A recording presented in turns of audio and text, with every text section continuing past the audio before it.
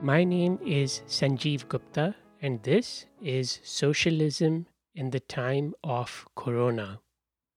In this podcast, I'm talking with people with deep experience in socialist and left politics, especially in the US. Our overarching question is during this pandemic, how might we not only defend whatever gains we've made to this point, but actually advance them? As summer slips into fall, this first season of the podcast concludes with a conversation with Rachel Himes, an organizer with New York City DSA, who coordinated the chapter's Bernie campaign and worked on its recent successful campaigns for state, senate, and assembly. Himes is also active in the chapter's Defund NYPD campaign. And as if all that was not enough, Himes is beginning a PhD program in Columbia's Department of Art History and Archaeology. We spoke more than a month earlier, immediately after the New York City Council's budget vote. I asked Himes to assess the state of the movement in the city, differences between this summer's protests and earlier ones against the police, and the role socialists should play in this struggle. So let's just start with an update. Are we still in the period of like protests every day in New York City? Is there still that kind of energy that you talked about a couple of weeks ago? Yeah, so a few weeks ago, I guess we're looking at, from late May throughout the month of June, there were protests in the streets all over the city, crossing the bridges between the boroughs, occupying public spaces like parks and plazas almost every single day. And I think what was really amazing about that period was that many of these protests seemed to be largely spontaneous. They weren't being called by sort of the established nonprofit actors in the city. They were being either sort of formed spontaneously by organizers no one had heard of before, or eventually out of new groups that appeared to be growing out of these protests. And I sort of saw, an amazing statistic. It said there was a period in which there were multiple protests in New York City almost every single day for a 30-day period. I think we're definitely seeing some of that die off, which was very much to be expected. We couldn't keep up that momentum forever. We Sure. are seeing, I think, more targeted protests now. So protests that have, specific demands, rather than sort of our general expression of outrage, of anger, of fury at the murder of George Floyd and others like Tony McDade and Breonna Taylor. So I think people are now beginning to think more strategically about what demands do we want to come out of these protests. Maybe how do they fit into a longer term strategy? Something else that's also worth noting in terms of protest and direct action in New York, of course, is the occupation of City Hall, which is usually called Abolition Park or Abolition Square, and that is still ongoing. It sort of came up around the budget, and occupying the space where, although they aren't doing it now because of coronavirus, but where the city council members would typically meet to vote on the budget. Permanent physical protest, Mm. which is ongoing. Wow, that's great.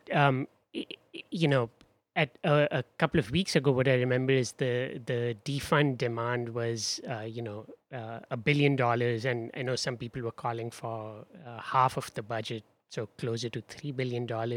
So where are we with that? Is there some identifiable demand that most groups or protesters have converged on? Is there a response from the city to that demand?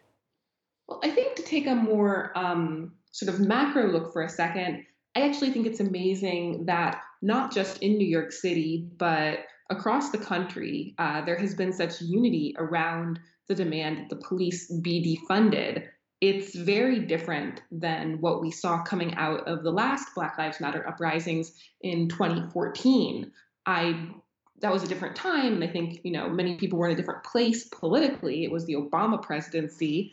Um, but we didn't see the same kind of unity behind any particular demand. What I think is so amazing about the defund NYPD demand is that it's an economic one. It's one that recognizes that cities are spending an outsized amount of their budget on policing and on sort of punitive measures, and it recognizes that money could be reinvested in social services and education and public housing. And so I think, I mean, I it's sort of my thinking that this sort of bringing in an economic demand to a racial justice movement, a movement for Black lives, really sort of represents how far we've come in sort of class consciousness. I think Mm. in the United States, and I wouldn't hesitate to say that this has at least something to do, like at least a little bit to do, with Bernie Sanders. But to look more specifically at New York, the demand to defund the NYPD. So the NYPD alone has a budget of around $6 billion, and that's just the police. So that's not the rest of the criminal infrastructure. It's not jails. It's not prisons. That's just the police's budget. So salary, equipment, overtime in particular. So very soon after the protests began, we heard many groups in the city, including DSA, including Vocal, calling for the police to be defunded by $1 billion. And then what happened was that several council members, not a huge number, but some, were responsive to that demand and made public statements committing themselves to defunding the police by that amount. And sort of in response, sort of, wanting to keep pushing, wanting to not, settle for something that it seemed at that time possible that we would win. NYCDSA specifically upped the demand to $3 billion, Mm. so asking for half of the police's budget. Mm. And so that was the demand that NYCDSA in particular was organizing around, up to the city council budget vote, which was right at the end of June. And of course, they didn't give us $3 billion. They didn't even really give us $1 billion. They did some finessing, some shuffling around, and the long and short of it is the police haven't really been defunded at all, and will continue to operate at essentially full capacity going Mm. into this new fiscal year. Mm. And how is DSA and all the other groups? What's the response to that? So now that it's not worked, what are the next steps? Well, I think, definitely we're still figuring it out, but I think there's a couple lessons to be learned here. First of all, I don't think there was a lot of surprise that we didn't get 3 billion. I don't even think there was surprise that we didn't get 1 billion. We had to cram an entire campaign for this demand into what basically amounted to a month, the month of the George Floyd uprisings.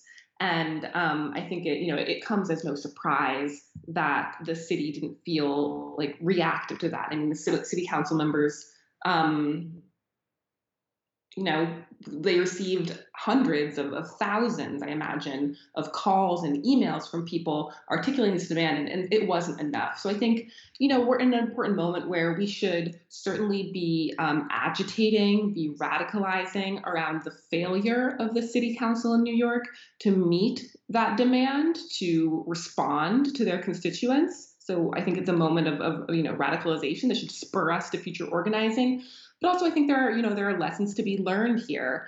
Um, I would never ever sort of denigrate or downplay the role that direct action, that protests and marches and mass mobilization have in our movement. I think it's a critical component of our strategy, not just on this topic but in general.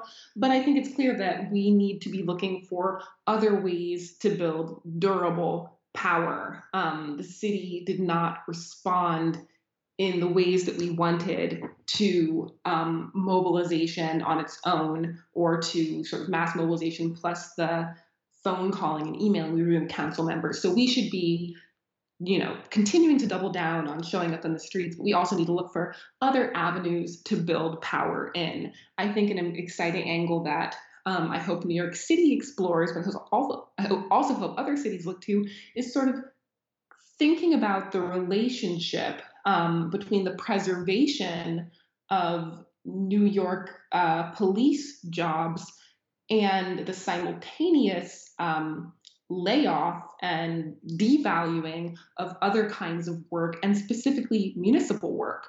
In New York City right now, the budget um, calls for some, I think, 22,000 municipal workers to be laid off. And of course, this is a response to COVID. This is one of the sort of COVID austerity measures that New York City, along with many other cities, are taking in response to the economic toll that COVID took on the cities and on the city budget. But I think it will be really wise for us to raise the question: why are nurses being laid off? Why are teachers being laid off? Why are sanitation workers being laid off? And yet at the same time, New York City is still continuing to onboard another class of NYPD cadets in October. So Hmm. I think this could be an important area for us to move in, particularly because we'll want to think, who are our allies in this fight? And I think our allies and opportunities to grow solidarity and grow in coalition are workers who are being devalued at the same time that the city budget is valuing police and valuing policing. And is one of the reasons that it's keeping the police off the table as far as layoffs? Is it the union sort of thing that so many of us are talking about these days? Yeah, I think one of the factors is certainly the police union. They're very powerful in the city, and not just this isn't true just New York, where the union is the Policemen's Benevolent Association, but in other cities around the country, police unions exercise an outsized influence in politics, and of course, a lot of this takes place through. Support of campaigning politicians through donations and through money. I think there's a lot of reasons why the New York City Police Department um, exerts such a powerful force over its elected officials. But I think another sort of that with that aside, another challenge we have to overcome is you know we need to be really working hard to reframe what public safety looks in people's minds. I mean, there are certainly neighborhoods in New York where if you said to the residents there today, "Hey, tomorrow we're taking police out of your neighborhood, we're defunding the police," that would be not met with support. There are Hmm. neighborhoods where people are relying on a police presence to maintain order, to maintain safety. So I think a huge part of our work here, as we're fighting to defund the police, is to work with people to imagine other forms of safety. Like, what are the conditions that would make my community safe, and how can we meet those conditions in ways that guarantee true safety, true health and well-being, other than policing? So I don't think we're wise to sort of downplay the support that police actually do have amongst constituents in this city. I'm sure that there are city council members who are also reacting to that kind of pressure, or that kind of perceived pressure. Hmm. It's really interesting to hear that, because it's one of the things that, at least in my sense of some of the left coverage of this has either maybe it's unfair to say it's been downplayed, but it hasn't been emphasized as much, I think, as the angle that the police are really ultimately sort of a destructive and antisocial sort of force. And in a large city like New York, I mean, I guess I don't find it hard to imagine that there are, in fact, parts of the city where exactly what you're saying, that people perceive the need for police. And I'm even guessing that you're not only talking about, let's say, affluent or majority white neighborhoods? I mean, would also some, majority sort of people of color neighborhoods also have constituents who would feel a little, sort of ambivalent about the complete disappearance of the police? Yeah, I certainly think so. And I think, part of the reason for this is that sort of through the sort of neoliberal sort of draining and devaluing of, for instance, you know, sort of different kinds of sort of mental health services, services that would help and rehabilitate people suffering from substance abuse or addiction, services that would help house the homeless. Uh, in the absence of those programs, the police are, playing a role in this city, and I don't think the role they should be playing. I don't think any of us would feel that way, but Sure.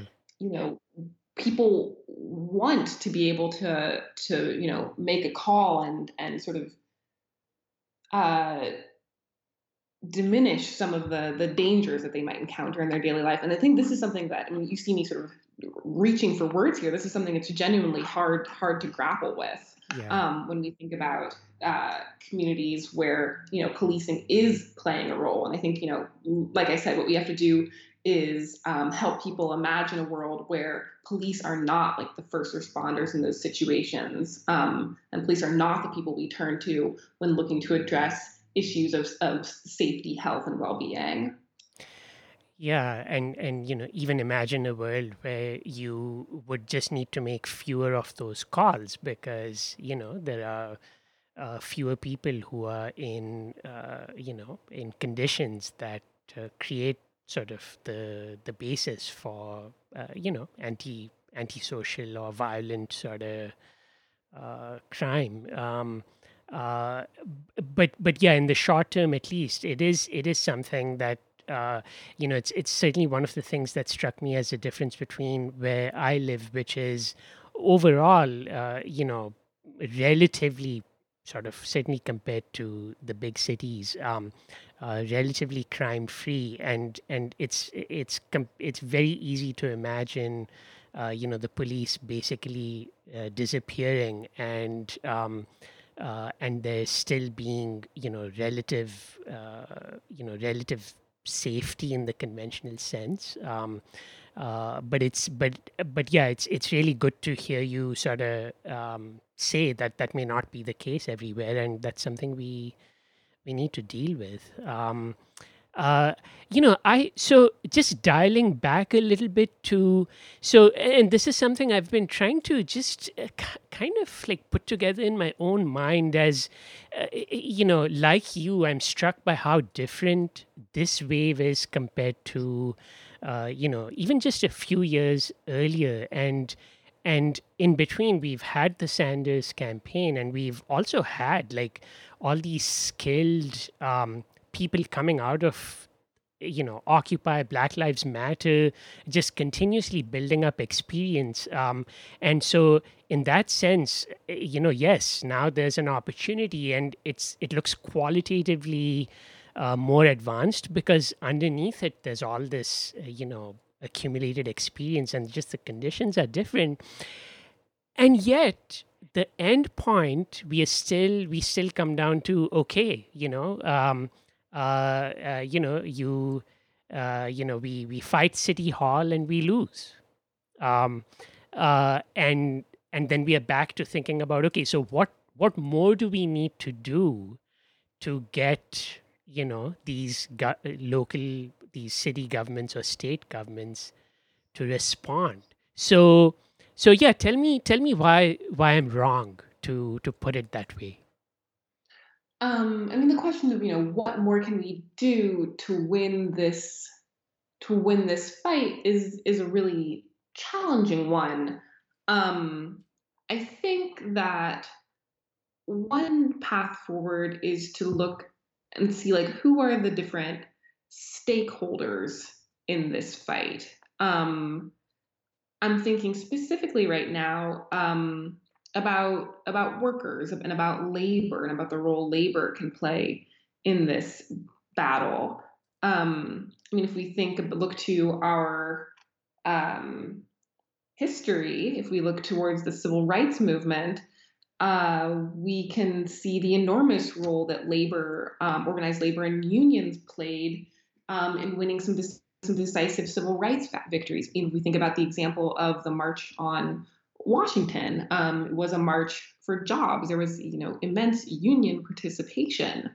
I am thinking now about, there are many teachers in public schools who are speaking against the outrage that instead of their students who they care for and they care about, instead of their students being resourced with social workers, with nurses and counselors, police are once more filling that role. And so I think, we've already seen teachers unions demanding that ties be cut between school departments and police departments. Mm. We've even seen, even more extremely, I think it's in LA, the teachers union in LA, um, issuing a set of demands, and defunding the police is one of them. So there's the implicit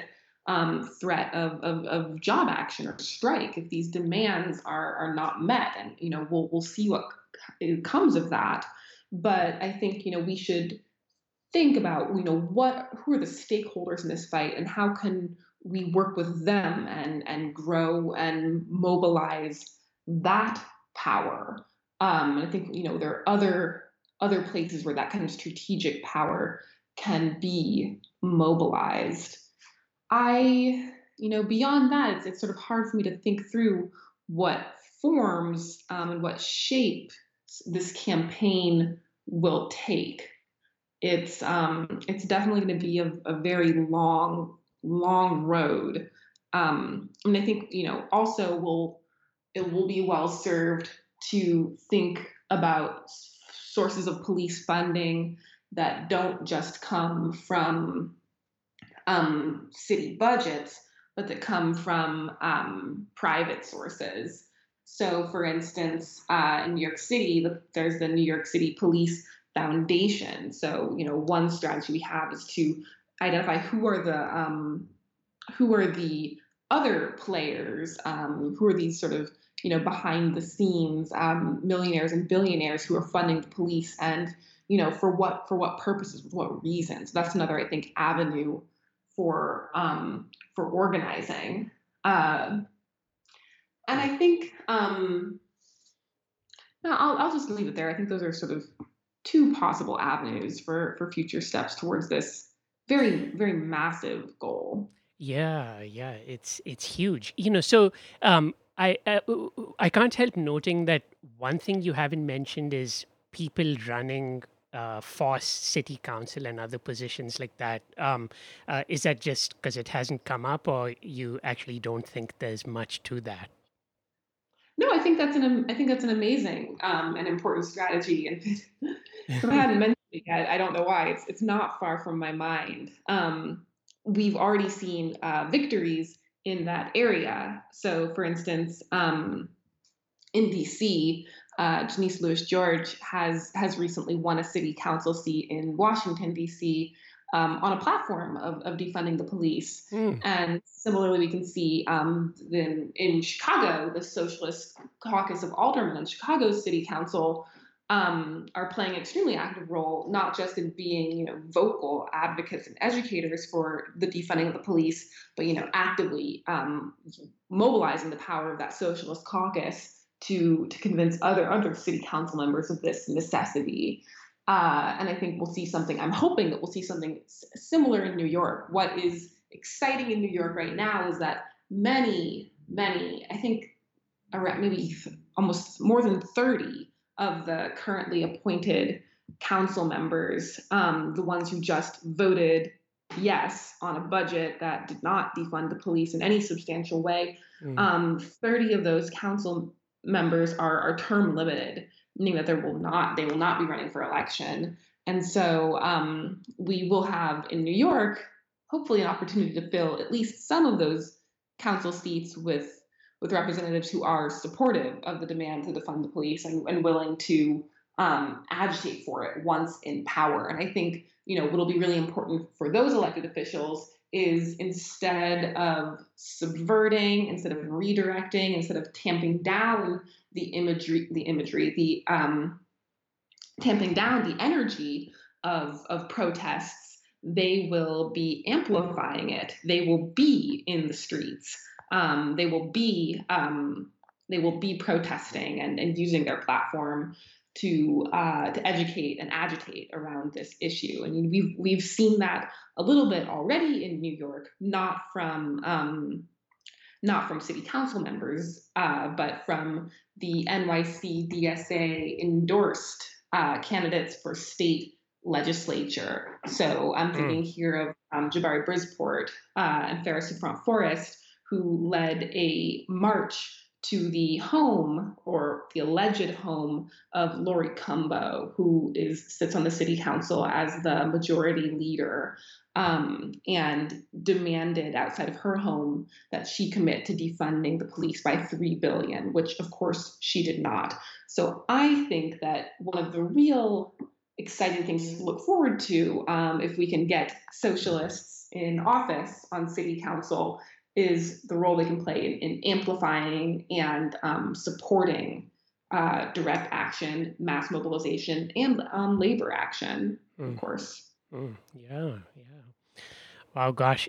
So we, uh, because it was so interesting to pursue the current sort of situation with you, I kind of lost track of time. I do want to touch on sort of where you think DSA, and you can take that at any level you like, nationally, at New York City, however you think of it.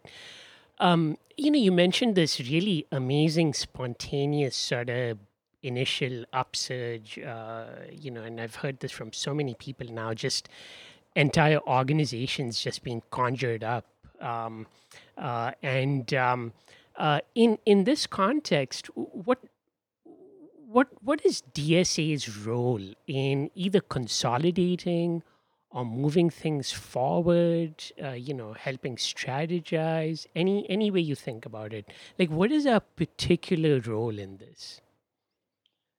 Yeah, this is a good question, especially given that so many organizations have either grown out of this moment of protests or are otherwise looking to address it. What does a socialist organization have to offer specifically? I think on a sort of a basic level, yeah, it's important that DSA is a durable organization. It's many of its established chapters have been active for some time now and will be into the future. And this is largely because DSA is an organization that tackles many issues at once. So if energy subsides around one thing, it rises up around the other. But in this context, I think it's what I kind of want to say. I feel like DSA is can be a home, a new home for people who have sort of been radicalized to this moment of protest and are looking for a place to continue to organize, given that we can't, be out in the streets every single night for the rest of 2020. I also think DSA has an important contribution to make as a socialist organization. I mean, there are many responses. We're seeing many responses to this moment and to the George Floyd uprisings. And of course, there are responses that we could, there's sort of liberal responses of demands for self-evaluation, self-education, reading groups, diversity and equity, task forces and corporations. And then there are responses that are perhaps, I think the value of DSA's response is that it's able to offer an economic analysis and an economic response to the crisis of policing. The history of policing, if we even glance at um, a few moments in its sort of sordid history, the history of policing is really bound up with the protection and preservation of property rights and of the economic interests of capitalists. And so to truly dismantle policing in this country, and that understanding is required. Economic analysis is required, and I think that is really something that DSA is able to offer and able to organize around, that maybe other organizations are not. So I think that's really, I think those are sort of two key areas of contribution I see DSA making, being a durable organization, a home for activists and organizers, and having an economic analysis and framework of what policing accomplishes and who it serves and what it's for. Mm, mm. Um, I happen to agree completely there. And one of the things that I've talked with people about is when we say we are doing an economic analysis, we are focusing on labor and the class basis of all of this. Um, uh, we are doing it, I think, in a way that puts the really white supremacist character of the of policing and even more broadly at the center of it. But we do seem to be vulnerable to this sort of that as soon as we say, okay, we are doing the economic analysis, we do seem to get this sort of flack about well, but you're doing class first or something like that. I mean, what do you think about that? Well, it's a tough question. I I am really wary of that type of criticism, and I think it's we have to explain ourselves really well. I mean, the history of policing in this country is certainly, it's 100% bound up with the maintenance and preservation of white supremacy, and because of the racialized character of classes in this country, and this sort of class breakdown definitely has its origins in slavery. It's clear that the police are an institution that is implicitly charged with maintaining white supremacy. So when we see the police as enforcers of class relations, when we think of the police as institution that is sort of charged with waging class warfare, of course, what's in the forefront of my mind as I sort of say that is that it is Black people in this country who suffered disproportionately in the hands of this sort of at the hands of sort of class stratified system. And I also think it's the case that policing is it's a racist institution, but also there is, and I don't want to lose sight of this, there is a lot of individual racist attitudes that are prevalent within the culture of policing. Mm, They say that it's not just a couple of bad apples, and that's definitely true. The institution of policing is a racist one, but also there are factors in policing, like the culture of police departments, that are clearly violently racist, mm, on a more individual level. And I think I don't want to go into conjecture here, but I think people who harbor racist sentiment that is certainly exacerbated by participating in police culture. It also might be the case that people are drawn to policing because they harbor racist sentiment. So I think it's really coming from all directions here. I would certainly never lose sight of the policing's particular seeming interest in exercising violent power against particularly Black people in this country. hmm. Yeah, my response to the apples thing is always to say that, well, I'm sure there are a few good apples, but that's probably as far as it goes. And there's certainly, yeah, like you're saying, plenty of people who might be drawn to the police, for the racism and I think maybe even the attraction towards a certain kinds of violence. I mean, it's legitimized. You these days you have access to all this weaponry, and for people who are drawn to that, great, and it's a good city job, in some places.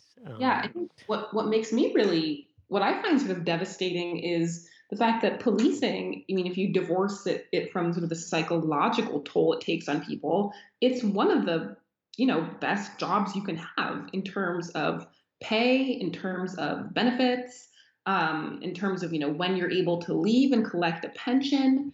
And just this is not neither here nor there, but just how awful is it that one of the sort of quote unquote best jobs you can get is enacting this sort of state sanctioned violence in your well not in your own community but in communities.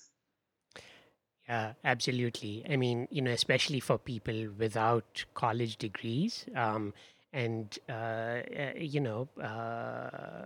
New York City now, I think it's a majority of police officers are non-white, and so in some ways, yeah, exactly as you're saying, it's actually a place for people to have good employment in all the ways you mentioned, and yet employment of this especially sort of, I mean, I'd have to call it an antisocial kind. I mean, it's intrinsically directed at other people.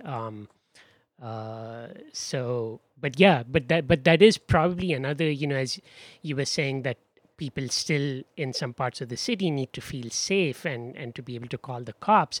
I also think this might be another basis for the, there's probably a lot of people who have family members who have, police jobs, or, it's a big department. And so there might be some other kind of loyalties there as well, um, that are hard to shake, without saying, well, you could have all of those things if we had an economy that, was able to provide this without you having to get a job that involves you beating other people up, Yeah, I Um, mean, it really shows just the amount that police officers can make, the type of benefits they are accorded.